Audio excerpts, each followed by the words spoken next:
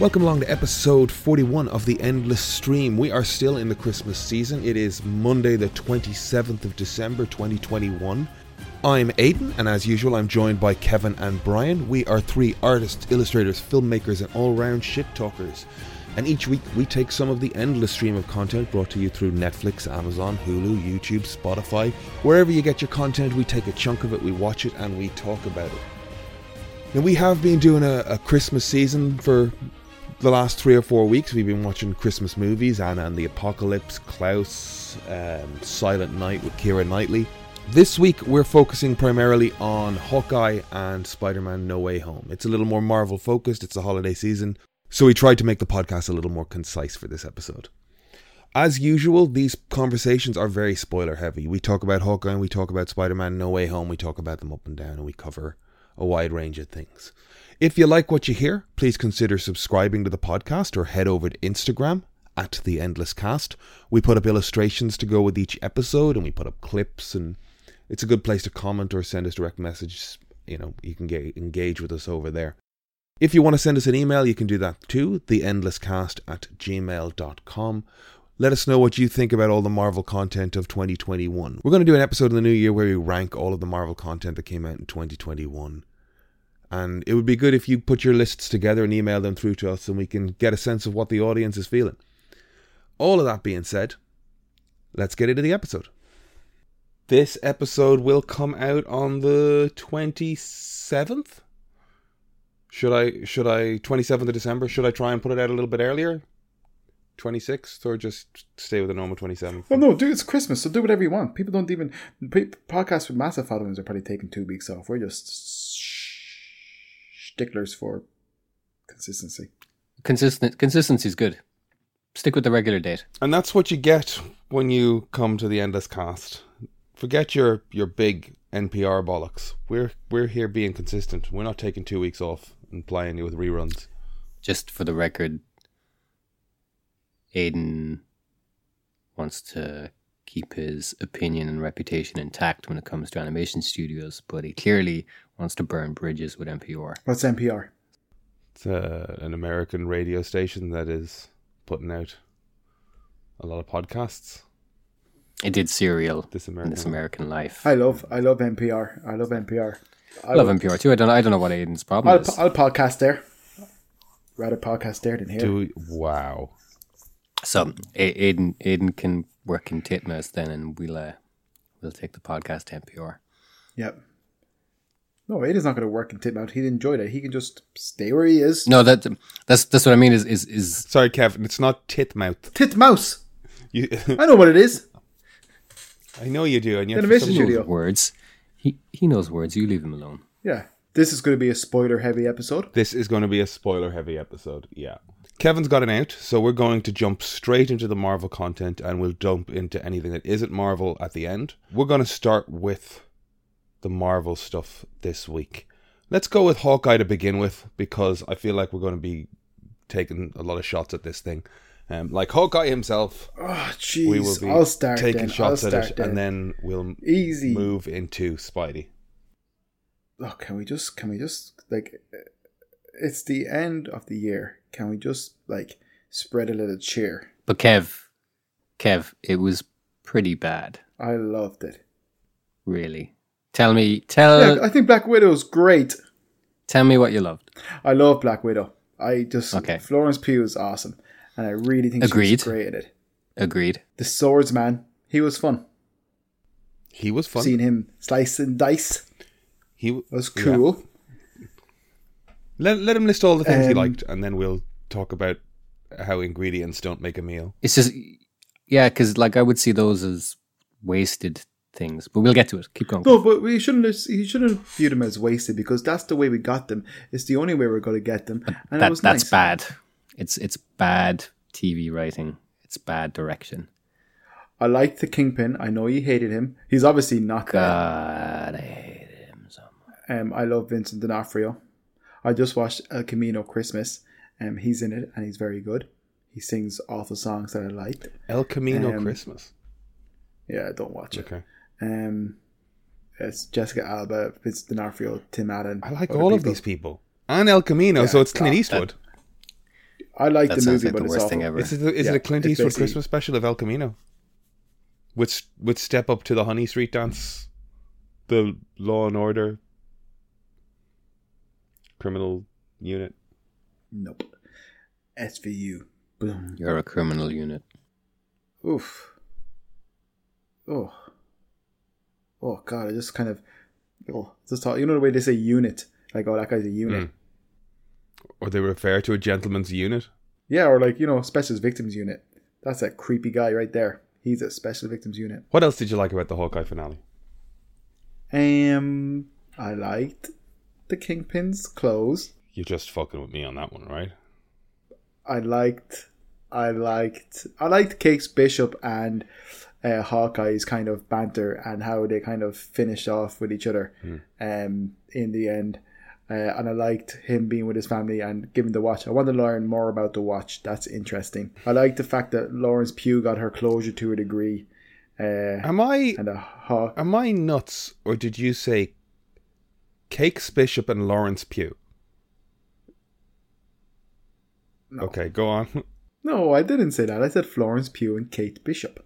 So you liked the way that Florence Pugh... I would say Marvel Roundup at the end of the year. I think I really liked WandaVision. Oh, well, I really enjoyed we'll it. do a roundup. But Okay. Hawkeye, Kazi is sniping into the building. The mother is who we're protecting. Like, did you like the story that played out in this thing? Like, what was the story? Tell me the story of this finale. For anybody who's listening who doesn't give a shit about spoilers and wants to know what the story is. Please. Who's the bad guy? Who are the heroes? What was the goal of this episode? Please don't put me under pressure like that. No, I mean, if they made a good spotlight. episode, it should be easy enough to explain. I watched it in 2 parts, and yesterday morning and this afternoon, Yeah. things changed, and I was vulnerable, and I just wanted some niceness, and I enjoyed it. Okay. It was a good episode. I liked the Lappers fighting. I liked the guy, the sniper thing didn't really make sense because, like, in that case, you just turn off the light straight away if you knew there was a sniper. I liked That's my only Clint's, criticism. Trick bow that filled the room with smoke. That was pretty cool. Mm-hmm. So the finale of this episode, Kingpin built was way to stronger. Kingpin is here, so let's see what the relationship is with Kate's mother. Kate's mother's trying to get out from under Kingpin's thumb. This leads to him wanting to have her assassinated by Kazi at the Bishop Industry Christmas party.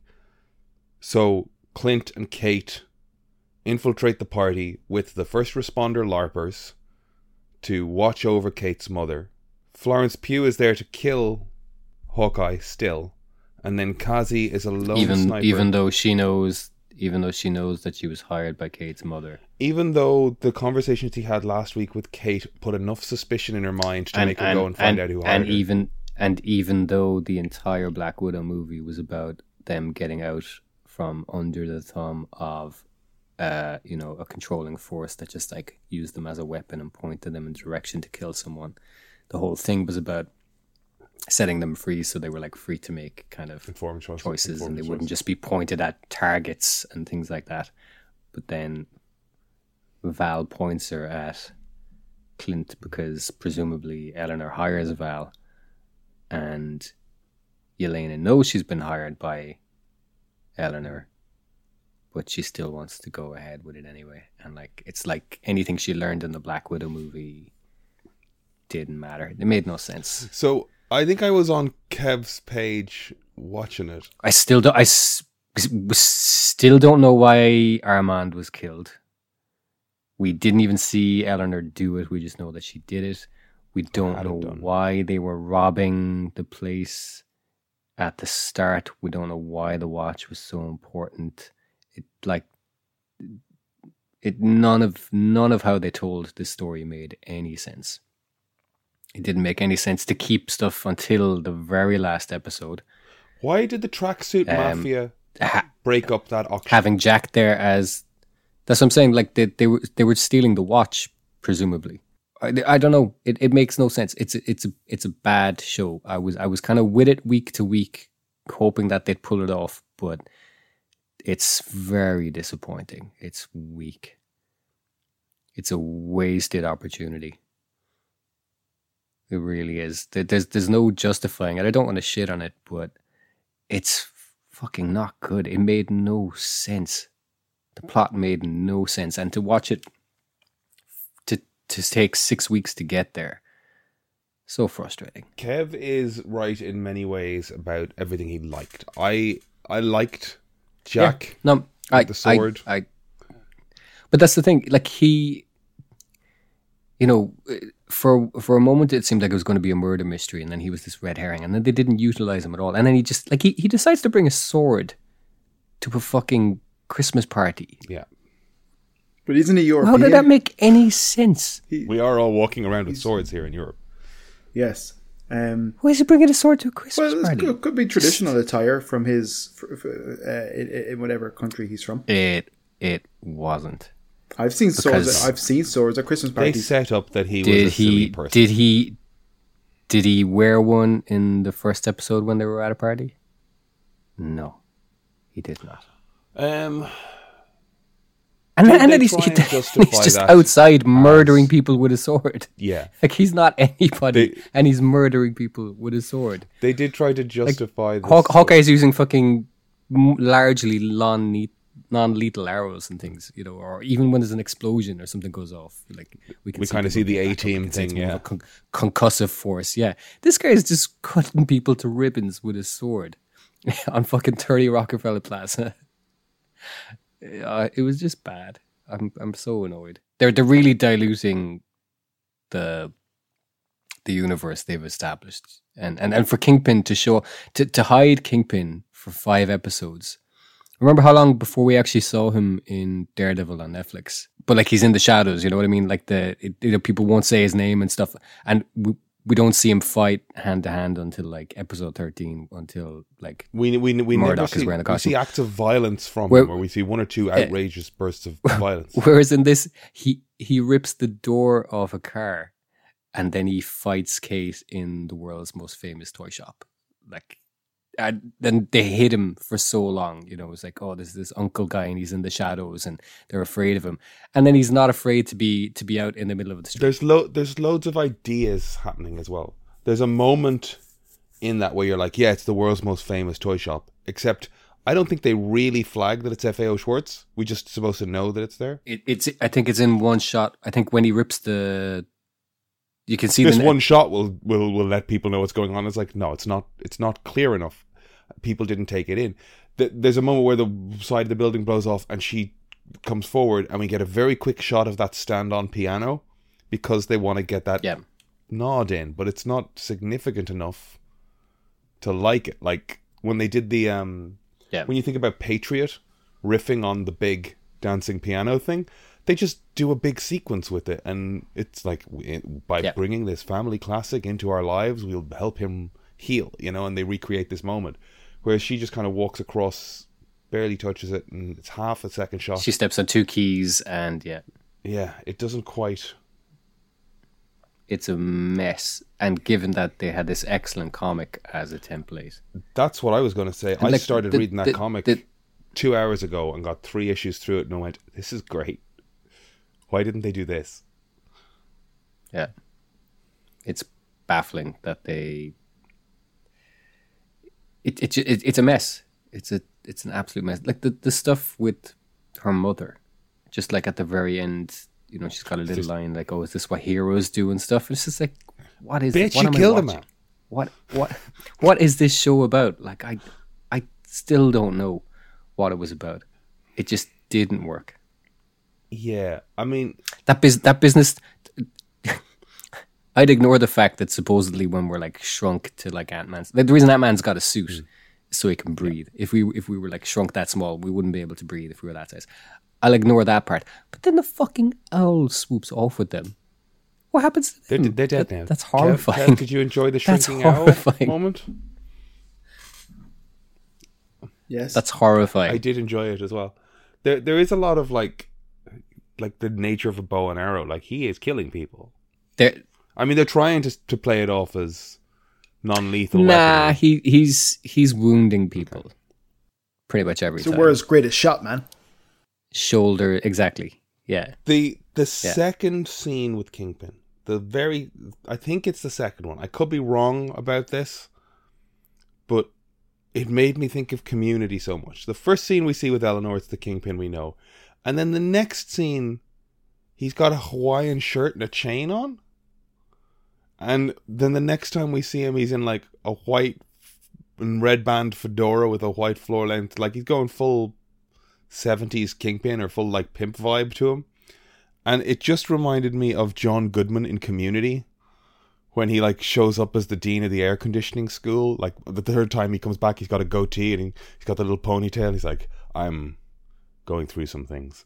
And like the next time you see him in the little blanket fort, and he's like, he makes his ominous speech and goes, I'm going to crawl away now, but I have some body issue things. So if you could look away as I crawl away from you, that would really help me. You know what I mean? It just felt like Kingpin was having a midlife crisis in this as he was like changing up his wardrobe. I really don't like D'Onofrio. Like that moment when he talks to Kazi, when he just does his usual thing and he just changes his pitch or like his kind of delivery, and it's just fucking cheesy. He's awful. He's not good. He's got two modes and he's not intimidating. Like John Goodman as the dean of the air conditioning school is so much more intimidating. D'Onofrio is doing an impression of like what he thinks an intimidating person is, you know. I'm not even joking. Like when Goodman is trying to intimidate the dean in Community, he's so much more convincing than D'Onofrio is. We've got this opinion from you before about D'Onofrio, and like to each their own in this regard, because I enjoyed D'Onofrio in the Daredevil stuff. But seeing him tweet about it and knowing that he likes playing this character, and knowing that like even if we don't think the Marvel stuff on Netflix paid off or held its standard, like I think he still felt like he was doing something of a character arc with that character. I don't know how he can argue that with what we just saw in that episode, because that was just big fat man punch things, you know? It was really shouty. Like, it had video game vibes as well, where he sort of like fucking E-Honda fucking float and punched Kate across the room. Like, was he that strong in Netflix? No, they're making him stronger, I think. Definitely. I don't think they're the same. I don't think they're necessarily the same. Kingpin. You think variant? Same universe. Yeah. As in, it's the same actors playing the same characters, but they're not going to carry over storylines from the Netflix show. It's going to be like a kind of a soft reboot of, without getting convoluted with like, you know, words like variant and stuff like that. It's more that it's the first time we're seeing these characters in the MCU, and they just so happen to be played by the characters that they were played by in the Netflix shows. Right. I don't think they want to retain too much from that. So like the Haley Steinfeld is still fun. I like her. Yelena's I good. really want to like this. I know. There's a much better show to be made from all of this, but this wasn't the fight with Yelena through the office was fun. Like the stuff with the lift, they were trying, I guess, for their Captain America lift moment. When she slapped Yelena was pretty funny. The abseil out the window was cool, and Kate following suit. I liked Clint's jump out and fall into the Christmas tree. I did think it was a bit silly that he kind of was like, now I'm stuck in a tree. I felt like should he not have been able to get out of that tree? Definitely.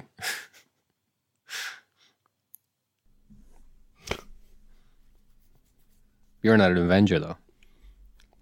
And then the people in the windows you're looking in to see you, and you can't get down, and then the police are called. We've all heard the story, Kevin. You've got to stop climbing trees. Oh, yep.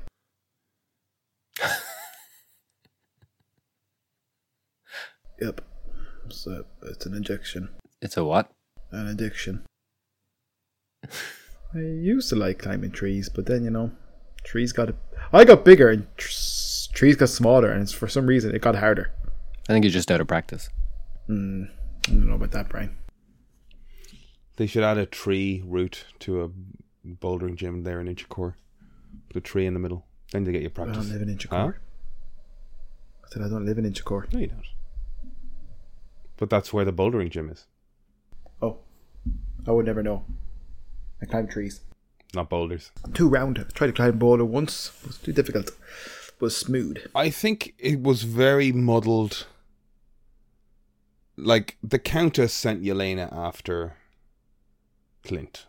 So does the Countess work for Kingpin? No, well, wasn't Florence Pugh employed by... God, I'm actually doing I'm just doing a Florence Pugh on it. She just constantly called Kate Bishop, and I'm calling Florence Pugh. But I'm going to call her Florence Pugh because I don't know her personally enough. Flopu? Florence. We shall call her Flopu.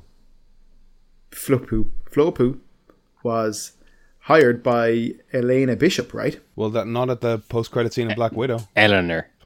The Bishop woman wants to leave. That's a very good impression. He's a very good actor. I take that as a great compliment.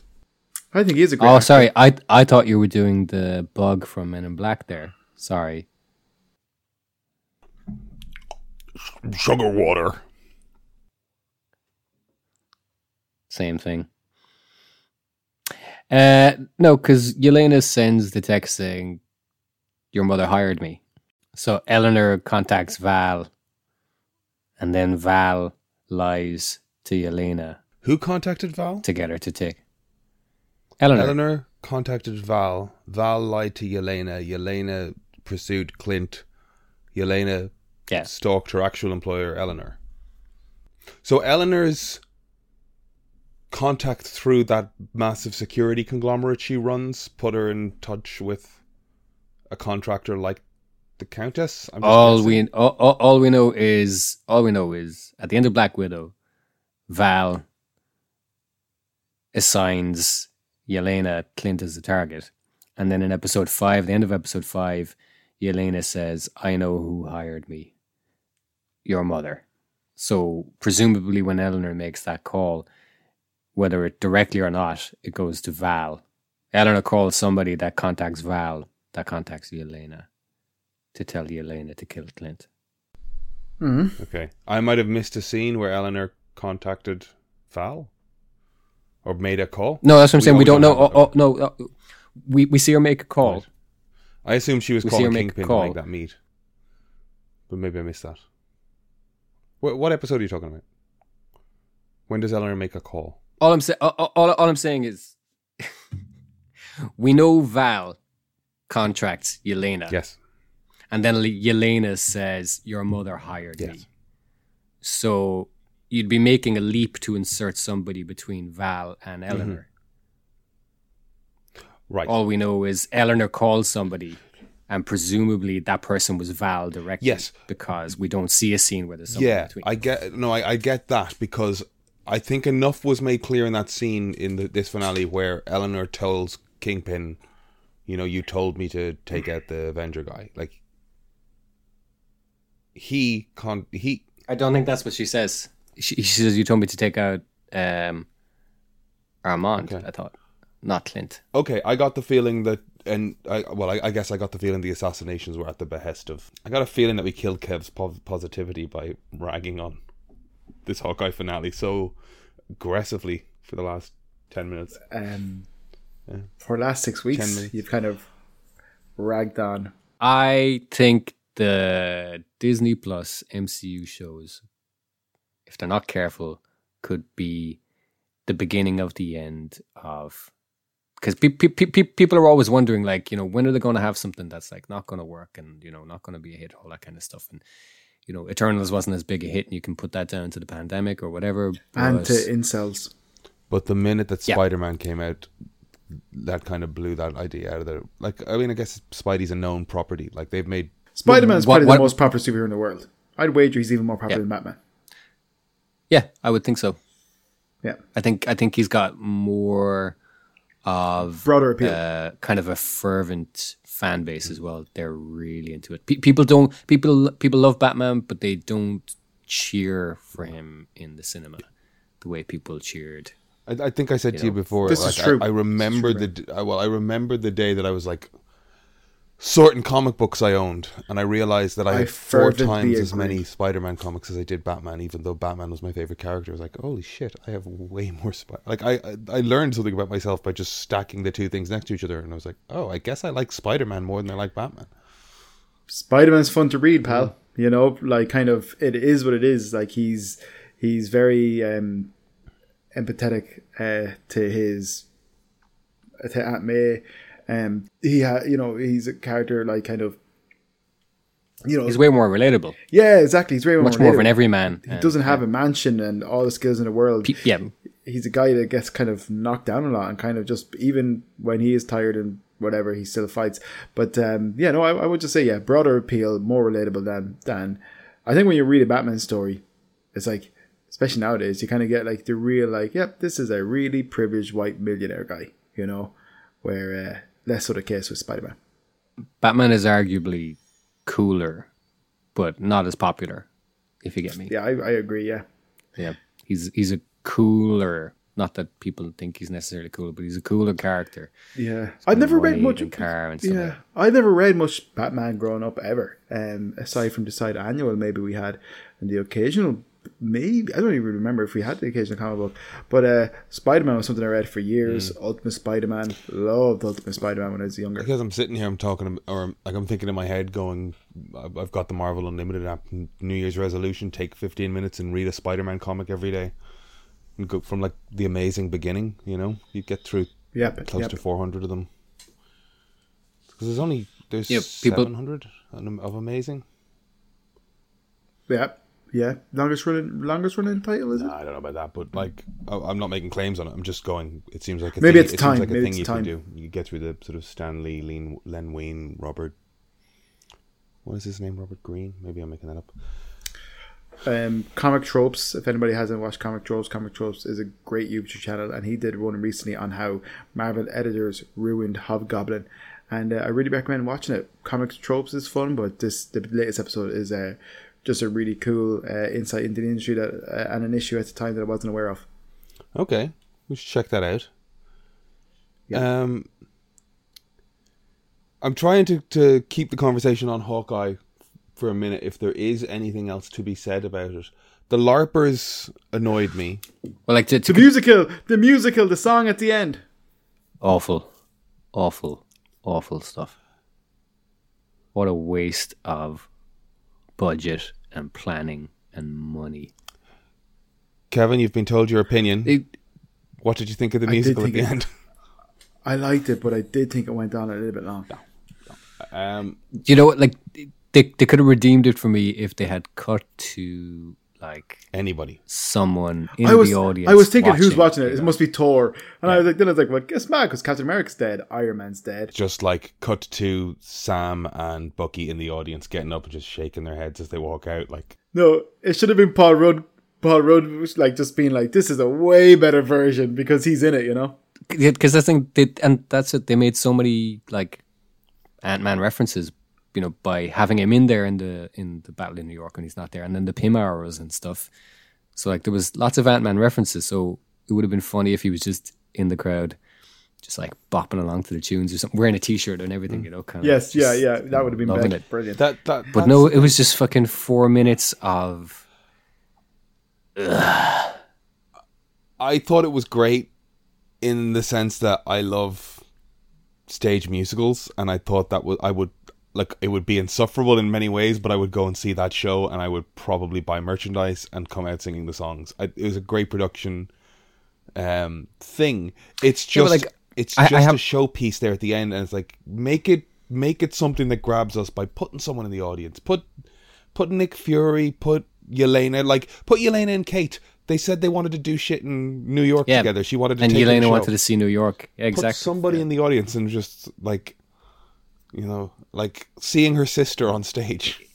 Instead, it was like we filmed this whole thing to have it in episode 1, and as a little treat, here's the full thing. It's like I don't. But there's 2 or 3 shots of like the guy who was clearly the composer / choreographer or something. I don't know who that was, but they made a point of going, "Hey, look at this guy. He did so much work to make this happen." And like, that's amazing. Now make it relevant to the audience by putting somebody in the audience, and make us And you know what they did at the very end of it as well? They did an Invincible, where she's trying to work out a name, and he goes, "Hey, I got an idea," and then they throw a Hawkeye on the screen, and it still didn't quite work, you know?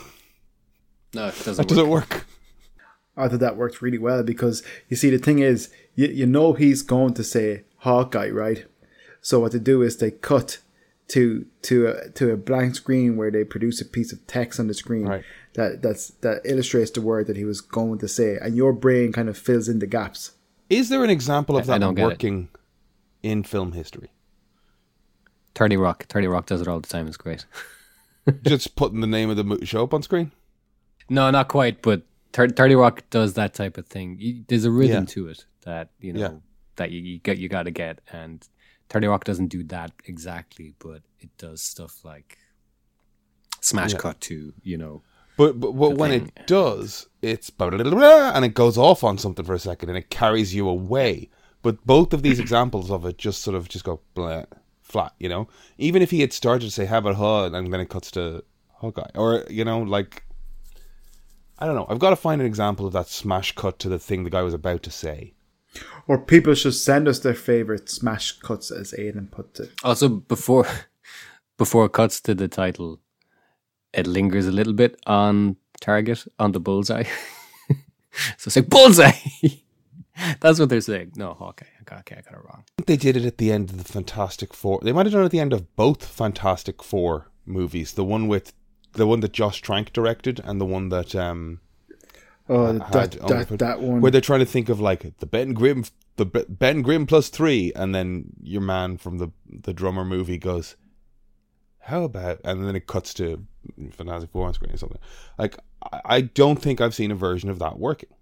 There's the end of Mystery Men as well, where they're like, "We are the Amazing Six" or something, and then the newscaster then goes, you know, "Well, there it is. These mystery men have done X, Y, and Z," and somebody goes, "I've got it." I don't think I've an example of that gag working. So, listeners, if you have an example of that type of moment working in film and television, send it along, because I'd like to break down why it works in some instances. And You'd not the like to others. break down? I would like to break down why it works in some others, Oh, some sorry. and not others.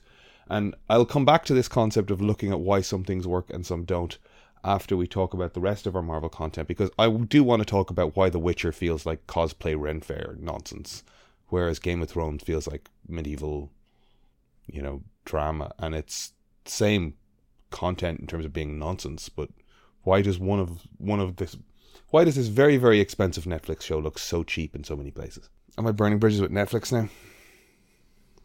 Shit. Yeah. Yeah. Not me, though. I love Netflix. I too love Netflix.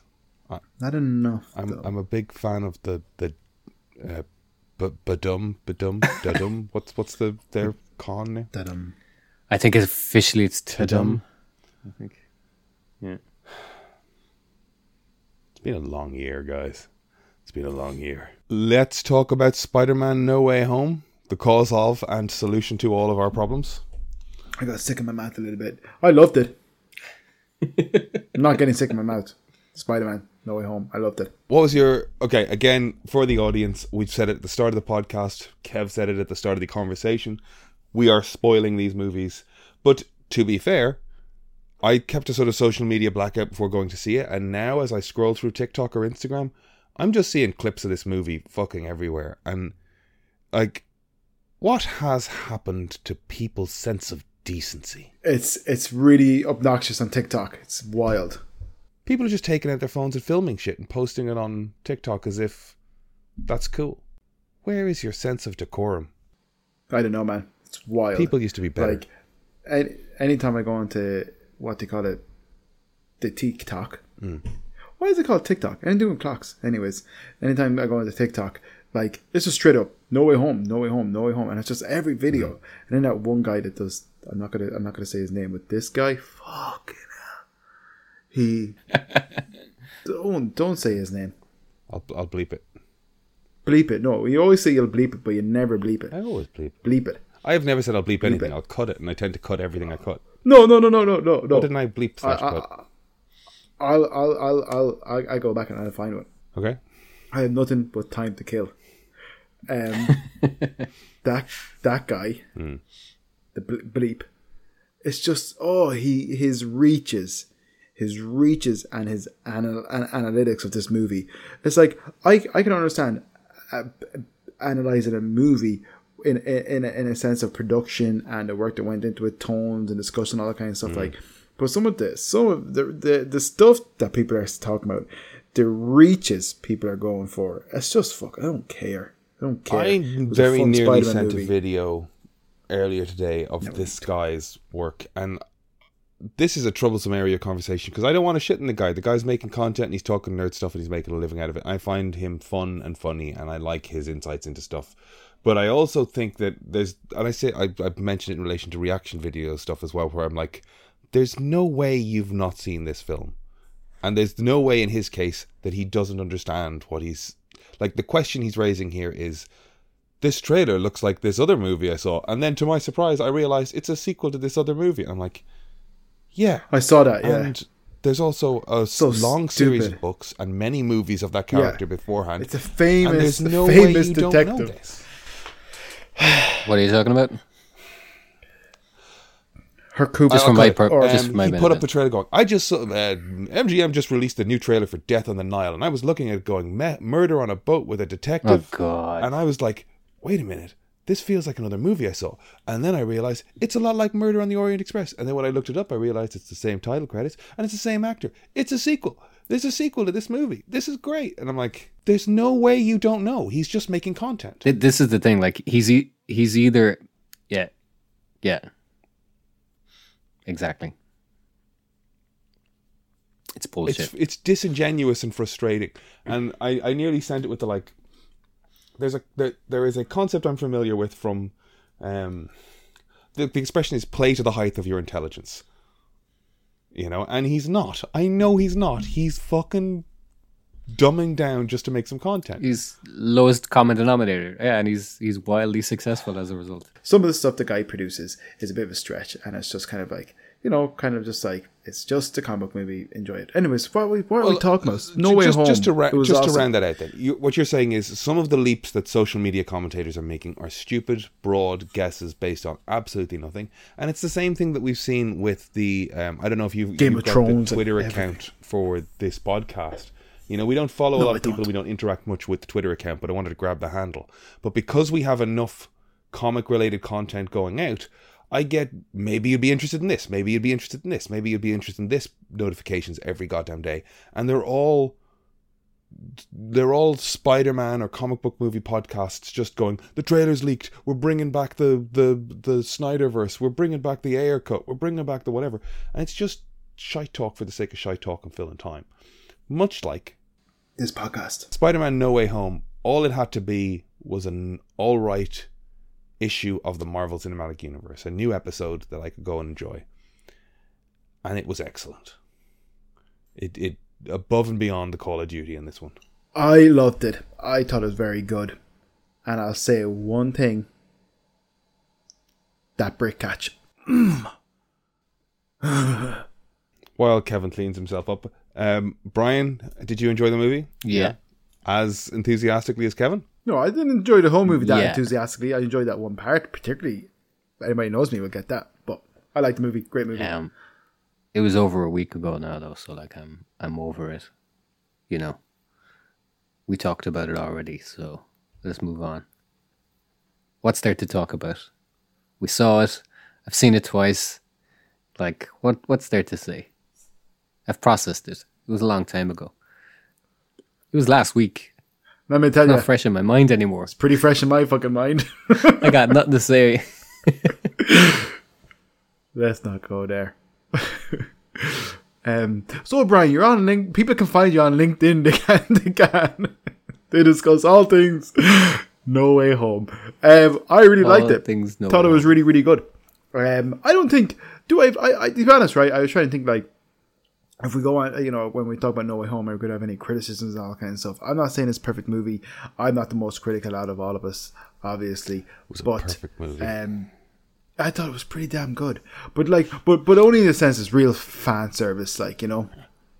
Yeah, but that's like, fine if it works. Sometimes fan service, sometimes fan service is kind of hollow, and I don't think this was. No, I don't think so. No. Yeah. There was beautiful stuff. That apartment scene was so good. Still, I keep on saying that to people. Yeah, that's one of my favorite scenes. I think that was a turning point for me, kind of watching it. I thought it started really well. There was a lot of energy at the start. It was really well paced. So much kind of happened. And it just around the kind of bridge fight and stuff, it felt a little off. It felt like there was a bit of uncertainty with where it was going. And when Strange explains the whole kind of what needs to happen, it lost so much of that energy. And I was still on board, but I kind of wasn't sure how it was going to play out. And then that apartment scene pulled it all back, and it was great. And then we had the kind of two big reveals. And one of my favorite things is the crowd reaction to that type of stuff. And I loved it. It was so much fun. It's fantastic. I think what Brian was talking about in terms of change of energy is that the plot that was laid out to us was Peter Parker now needs to collect 6 villains and send them home. And it becomes 5 villains. 5 villains, I apologize, and send them home. And it becomes very much like a video game side mission then. It's just ticking the boxes, a catch in the cards. Technically, he has to collect 4 villains and send them home because Octopus is already in. Oh, the Doctor Strange had already caught the lizard, yeah. But the and Dr. Octopus. Yeah, sure. But what I guess what I'm getting at is Spider-Man is in that moment a tool of Doctor Strange. He's just assigned a task, and you're like, what is the point of this? As Brian says, it's kind of losing momentum. And when it picks it up again, at least for me, is when Peter's moral center comes into play, and he goes, I'm not just going to send these people home, I have to help them. You say Peter's moral center, which is, do you mean to say Aunt May's influence? And Yes. Without having said it in the previous movies, the great power, great responsibility, the grounding in who he is based on who raised him, and the fact that Tom Holland pulls off this sweet kid thing so well, he is just. I think it was great that Aunt May said it to him. Yeah. I like all the choices in this movie, to be honest. I know you guys kind of might have felt it dipped at the start or whatever, but I don't even think that, and I think Brian's being a little Brian's looking at the highs and lows of this roller coaster, and going, here I am on such a fucking high, and then it comes down a little bit before it can build up again, and that build up moment or that little drop moment of like, oh, this is what's happening, and then they flip it on us, and he becomes something else. Let me tell you, if you saw it in 4D, you'd be happy for those dippy moments. You haven't gone to see it in 4D, have you? No, I'm not. No, I've is that an option? I've learned my lesson. I'm sure it is. 100%. Yeah, of course, man. Would you go see it again, though? Yeah, absolutely. But for the fact that it's COVID situation, I'm kind of really annoyed that it's a COVID situation because I know. Yeah, I think I'd see it at least 3 times, and I can't justify that. I know. I can't. With the way the world is, not with COVID. Justify not with COVID. It was a leap for us to go to one screening of it in a half empty screen at 12 o'clock in the morning, 12 o'clock in the day, as early as we could, and yeah, that's kind of frustrating because I 100% want to see this again, and I'm kind of itching for it to be on Disney Plus now, because I'm also, I know, sorry, go. I'm dying to see Eternals again. I really like that movie, man. Eternals, I like. It's another case of I want to collect all the action figures. I like everybody in it, so I can build a giant Gilgamesh. That's to build a figure. I like everybody in Shang-Chi, and I like everybody in Eternals, but neither film carried me 100% like Spider-Man has here. And I just wish, remember I've said to you that there's this empathetic villain thing that's been going on, and Norman Osborn's Green Goblin was just the palate cleanser we needed there, because it's this perfect blend of we feel for Norman, but this other identity that is the Goblin is pure villainy, and pure force of nature and a threat and a problem and just chaos coming at I him. loved how powerful they made him in this movie. And that's it. I don't think we ever saw him that powerful in the other films, really, or we didn't see that power represented. He was strong for sure, and I'm sure Brian will be able to correct us, because he was pretty strong in those Marvel movies, in the original Marvel movies. Are they technically part of the MCU now? So they're the first ever MCU That's movies. a funny thing as well. Yeah, technically, I guess because we've introduced the concept that the MCU is a multiversal idea, and that Tobey Maguire's Spider-Man crosses over at one point. I did see somebody's meme going, "Excuse me, I'm just watching the first MCU film," and it's Tobey's No way. Spider-Man. That's hilarious. But Dafoe was great. The fact that I kind of feel uncomfortable with people to call him Defoe. I like to call him the friend. The friend was great. He just. Why aren't we more popular? I don't know what the conversations happened historically, but I have to feel that somebody made the decision, or Willem pushed for it. Forget this mask. Let me just act. Let me use my leathery goblin face to be a threatening leathery goblin. And he was amazing. He did what we needed the goblin to do. The only criticism, right? And like this, I'd say, obviously there's plot holes. I'm not going to get into stuck him plot in a holes. purple hoodie and shredded it. Like, he was the Green Goblin. Sorry, go on. But like, there was like the only people that could get across in the universe, people who knew Spider-Man was Spider-Man. But then Electro didn't know Peter Parker was a white guy. I don't think he meant right there and then. I think he meant, when he was a fan of him. He was a fan of him in The Amazing Spider-Man 2. I understand. And he did like all the posters and stuff. And I think when he was such a big fanboy of him, he always assumed it was a black guy. But Hardy didn't know Peter Parker was Spider-Man, right? He saw it on the TV. Oh no, because the Venom has the symbiote has like a hive mind or something. Yeah. So Topher Grace's Venom would have the same memories as Tom Hardy's Venom, technically. Like again, like that stuff I'm not really into, to be honest. I think they're kind of hoping we don't pick too closely at those things. I think it was a gag. And now this. He even says it at the end of Venom 2 that the symbiotes have like this hive mind through the multiverse, and that he could show Brock this stuff. Oh, okay. You're right. I guess I need to watch that. Yeah. You don't. No, you don't. You don't. Don't I? But my only disappointment was. Is there a motorcycle chase? Movie.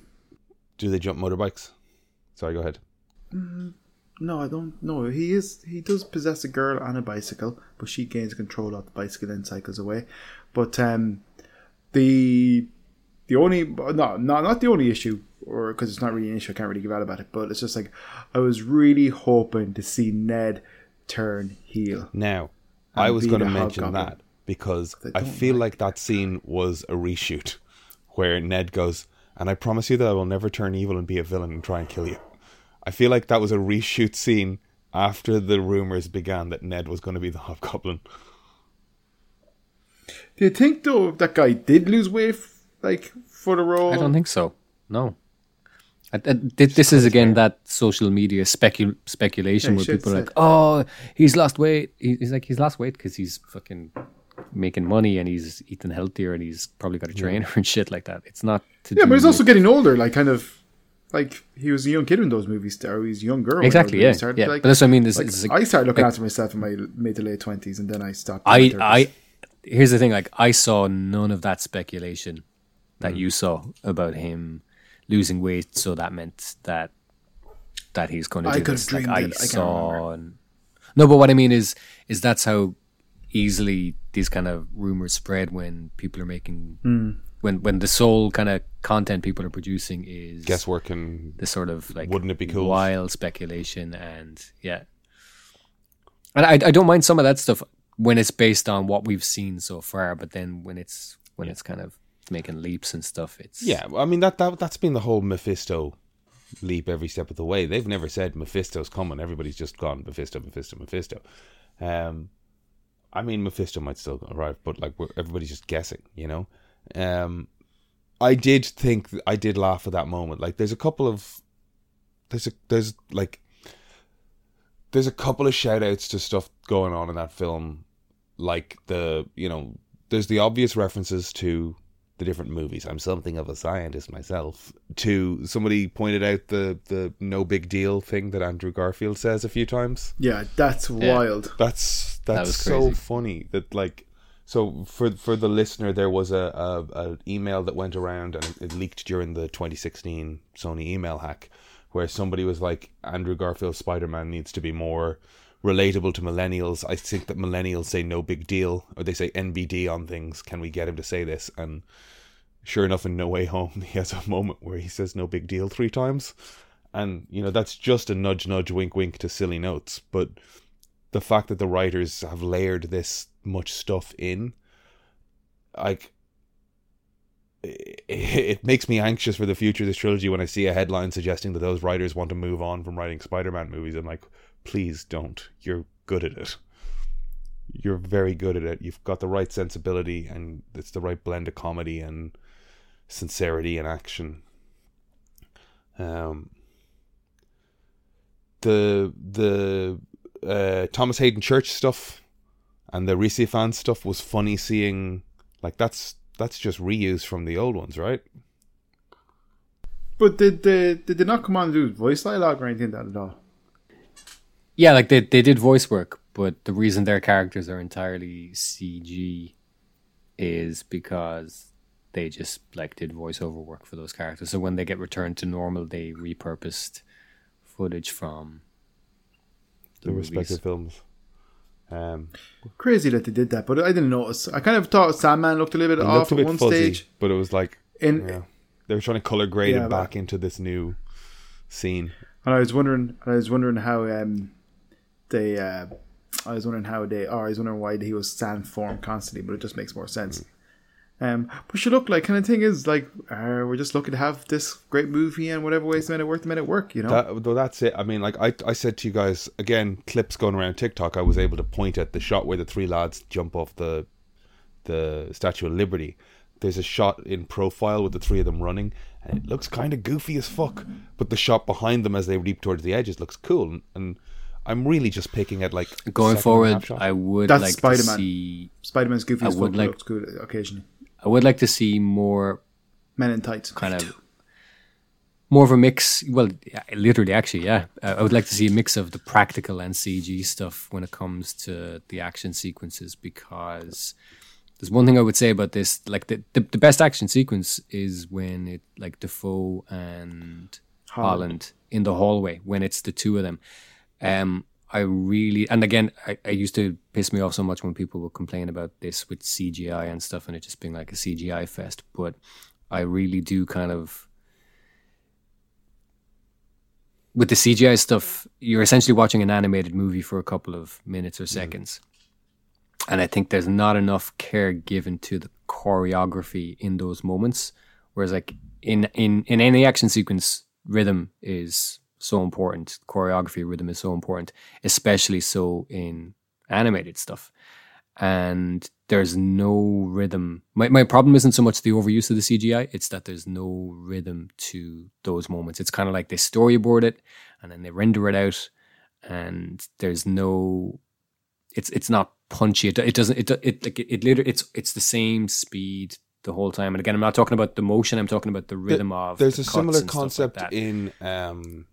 in the How to Train Your Dragon movies, where they brought Roger Deakins in to consult on the cinematography of the just the light in the movies, and like they talk about it in the making of stuff where they're like, yeah, Roger insisted that we have a single light source as a sun and keep it consistent. And it's like, well, that makes perfect fucking sense. Like if you want something to feel realistic, so you do start to go, should they get an experienced fight choreographer in to work these? They really should. And like even if you compare the train fight sequence in Spider-Man 2, there's a part where like Doc Ock is like taking swipes at him with the tentacles, and he kind of moves this way, he moves that way, he does a flip, and then he has to lean backwards to like, because something's coming towards him, and it's kind of like it's like a 1, a 2, a 3, and a backflip kind of, and there's a rhythm to it, because that's a great example of a mix of have an actual physical performer do the motions and just use CGI where you need to.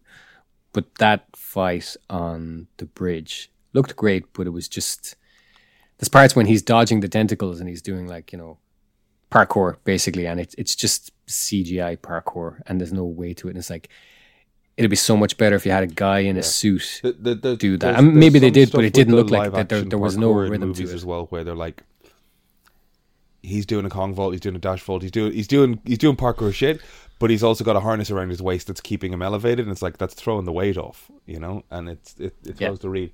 We are so nitpicking though. Oh yeah, no, that's what I'm saying. It's just going forward. You guys are awful.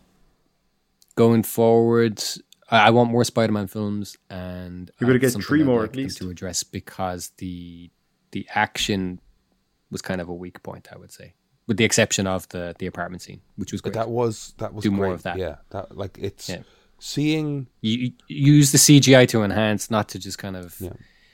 It feel like that bridge fight kind of felt like an afterthought, because even Molina, I'm pretty sure, in that sequence is all CGI as opposed to it just being his tentacles and stuff. That was the Irish company. You know, but there's an Irish credit in the credits. What was the Irish company? I said it to Brian in the cinema. There's actually an Irish company that does a lot of that de-aging stuff and worked on, I think, Captain Marvel, because I tattooed one of the artists or programmers, I don't know what you're going to call them, special effects artists and stuff. I tattooed one of them, and she was telling me how like that they worked on Captain Marvel and Samuel Jackson and all that kind of stuff. And you reckon she de-aged Alfred? I said to Brian in the movie, or in the cinema, there is an Irish company that does that. And then I googled it, and it was that an Irish company de-ages are really good at de-aging these things, and they worked with Marvel before, so they obviously were working with Spider-Man to de-age Alfred Marini.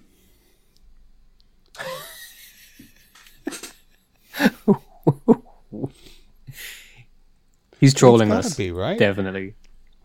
I don't know. Specific to names. Names and proper nouns. Yeah.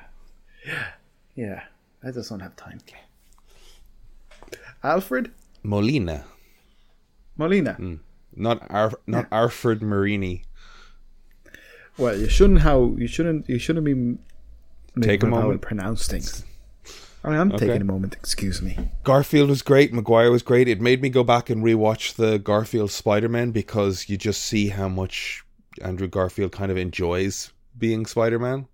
And those movies have high points and low points. The Jamie Foxx Electro is just misjudged from the fucking get-go. The type of nerd that he's playing is pure like 1980s Revenge of the Nerds, pocket protector, big teeth.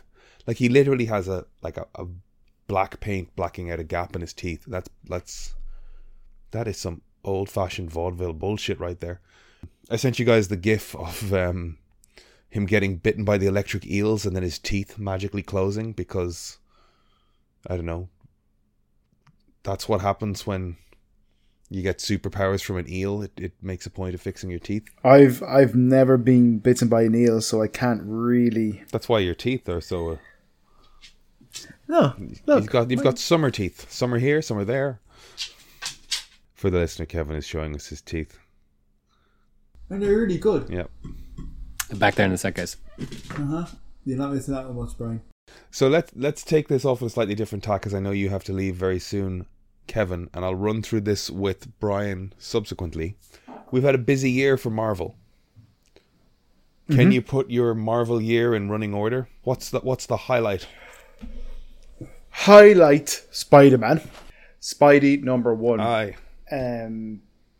Number 2. The Eternals. I really like the Eternals. Really? Yeah. All the series, all the movies. Eternals is your number 2 event. Yeah.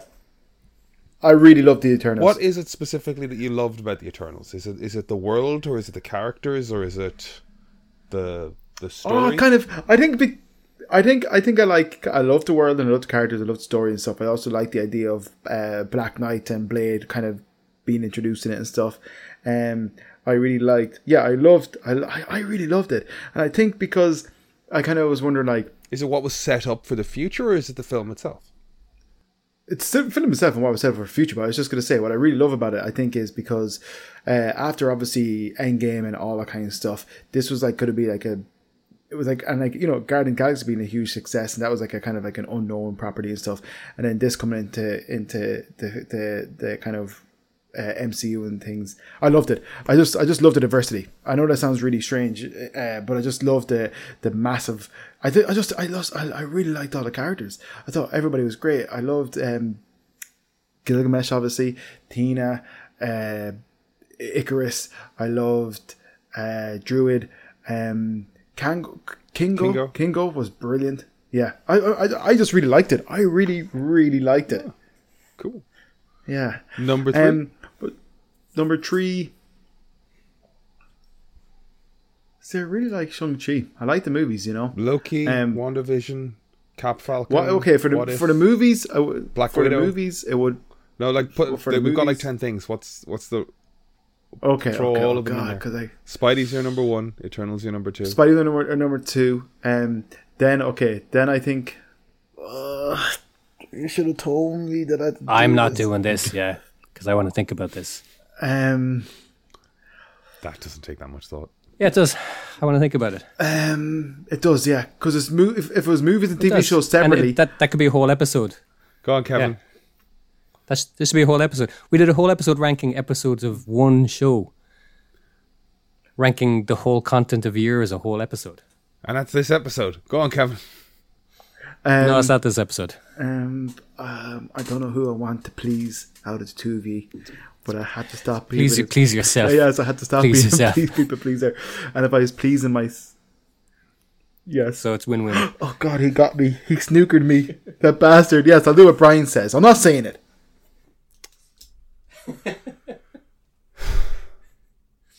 That's a whole episode, dude. When you think about it. I'm not even being a dick. My brain has shut off because I literally want to think about this. If you ask me this now, my brain will go, I don't know. But I wasn't going to. I was going to ask Kevin because he's going to jump off now in a minute. Top of the list. We'll just say top of the list, Spider-Man. Right. Bottom of the list. I'd have to probably say What If. Bottom of the list is What If. Yeah, I just feel like it's all good content, you know. But I think Spider-Man, The Eternals, probably Loki, WandaVision, Shang-Chi, Black Widow, Falcon and Cap, and then Hawkeye, even though I really enjoyed Hawkeye. I might actually put Hawkeye above Falcon and Cap.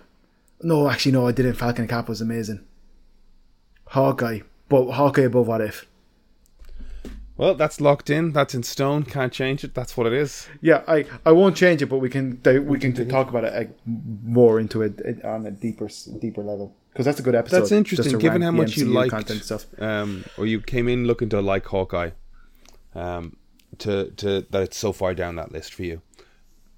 I really liked it, but I just speaks of quality of the year, though, I guess, as well. You know, it was a good year. Yeah, like kind of like I liked WandaVision over Loki, but I really like Hawkeye and Cap too closely. But I think Cap just had a bigger knock on the MCU, and I think Sam becoming Captain America was probably one of the bigger moments out of all the shows this year. I think Loki had the introduction of Khan, which was big, and I think Captain America Winter Soldier had the introduction of Sam Wilson as Captain America, which I thought was a big deal. There's so much set up as well with the guy's grandfather, the other Captain, Isaiah. Oh yes, Isaiah Bradley. Isaiah Bradley, yeah. Yep. So yeah, and I'm thinking a lot about anytime I watch Hawkeye, particularly, I'm thinking a lot about the Young Avengers and stuff, you know. So I think I'm looking forward to kind of Young Avengers. I'm looking forward to Thunderbolts, Midnight Suns, if that's going to be a thing. We'll see. So I might try and do some Midnight Sun reading soon. We can. I guess we'll take Brian and his suggestion there, and we're going to. We have an episode lined up for the week after this podcast, so maybe the one after we'll do a sort of year in review, talk through the episodes that came out, and that gives lots of people time to send in their their year in review. They're like whatever. We've got. Rankings. I think we've got 9. I love this. I tell you what, as well, Yeah. we also have Venom, and we will have Morbius by the end of the year as well. So we have Venom 2. I'll run down the list for everybody. We got Spider-Man, Eternals, Loki. Didn't Venom 2 already come out? But it's part of the year in review kind of thing, you know. So if you're trying to put your Marvel content for the year of 2021 in order, Spidey, Morbius comes out next Loki, year. Black Widow, Shang-Chi, What If, Falcon, Cap, Hawkeye, Venom 2, Wanda. Morbius. Morbius comes out next year, though, no? Is it not the end of this year? I thought it was. No. I thought it was set up for like November, December this year. You're probably right that it's moved forward, but it was supposed to be the end of this year. Moved back? 2022, pal. January. Pushed January. back. Okay, right. Let's be real. That's bottom of the list, right? No, I'm not going to say that just at 28th of January. Nah, so look, things could happen. Bottom of the list. I'd say it's probably better than Venom. Yeah, it has to be better than Venom. And you haven't seen Venom. Still the first one. No, It's got to count for something, right? I've seen it. Yeah, I've seen the first one. Yeah, it's bad. But maybe Tom Hardy is more likable. Well, no, he definitely is more likable than Leto.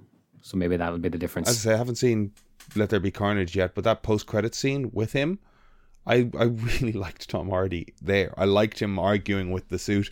I thought that was great. I thought it was a nice little dynamic-y moment. I'm still enjoying the sort of Charlie Day energy he's bringing there. Hawkeye. I liked it. And if it's low to the bottom of the list, it's only because the standard is pretty high. And there's fractions. It's down to decimals, you know. But I overall really enjoyed Hawkeye, and I'm kind of really looking forward to rewatching it again in a kind of like a shorter, faster capacity. And Spider-Man was amazing. Spider-Man was amazing, yeah. So at the end of that, we have Kev's list of his, I guess, placeholder running order for all of the content that came out in 2021. I think Brian's got the right idea. That would make a great episode to start off 2022 with. We have plans for the podcast. I definitely want to get a few guests on throughout the year. So we're in early talks with people about that, which should be fun. Yep, we will have a Marvel artist. Let's remain vague for the moment, but yeah, we're looking to have that. So and DC artist. as we come into 2022, we're going to do that Marvel listing episode. TheEndlessCast@gmail.com. Send us your own lists or send them to us on Instagram @TheEndlessCast. Thank you for being with us in this, our first year of the Endless Stream podcast. Give us a follow. Stay with us. Happy Christmas. Happy New Year. We'll talk to you soon. Happy Christmas. Happy New Year. And get in touch. Merry Crim Cram, everybody. Or if you happy holidays, because you have to also be aware that not everybody celebrates Christmas. Happy holidays. I said Crim Cram.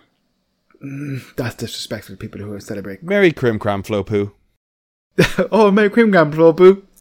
Oh. I'm crim cramming all the holidays into one.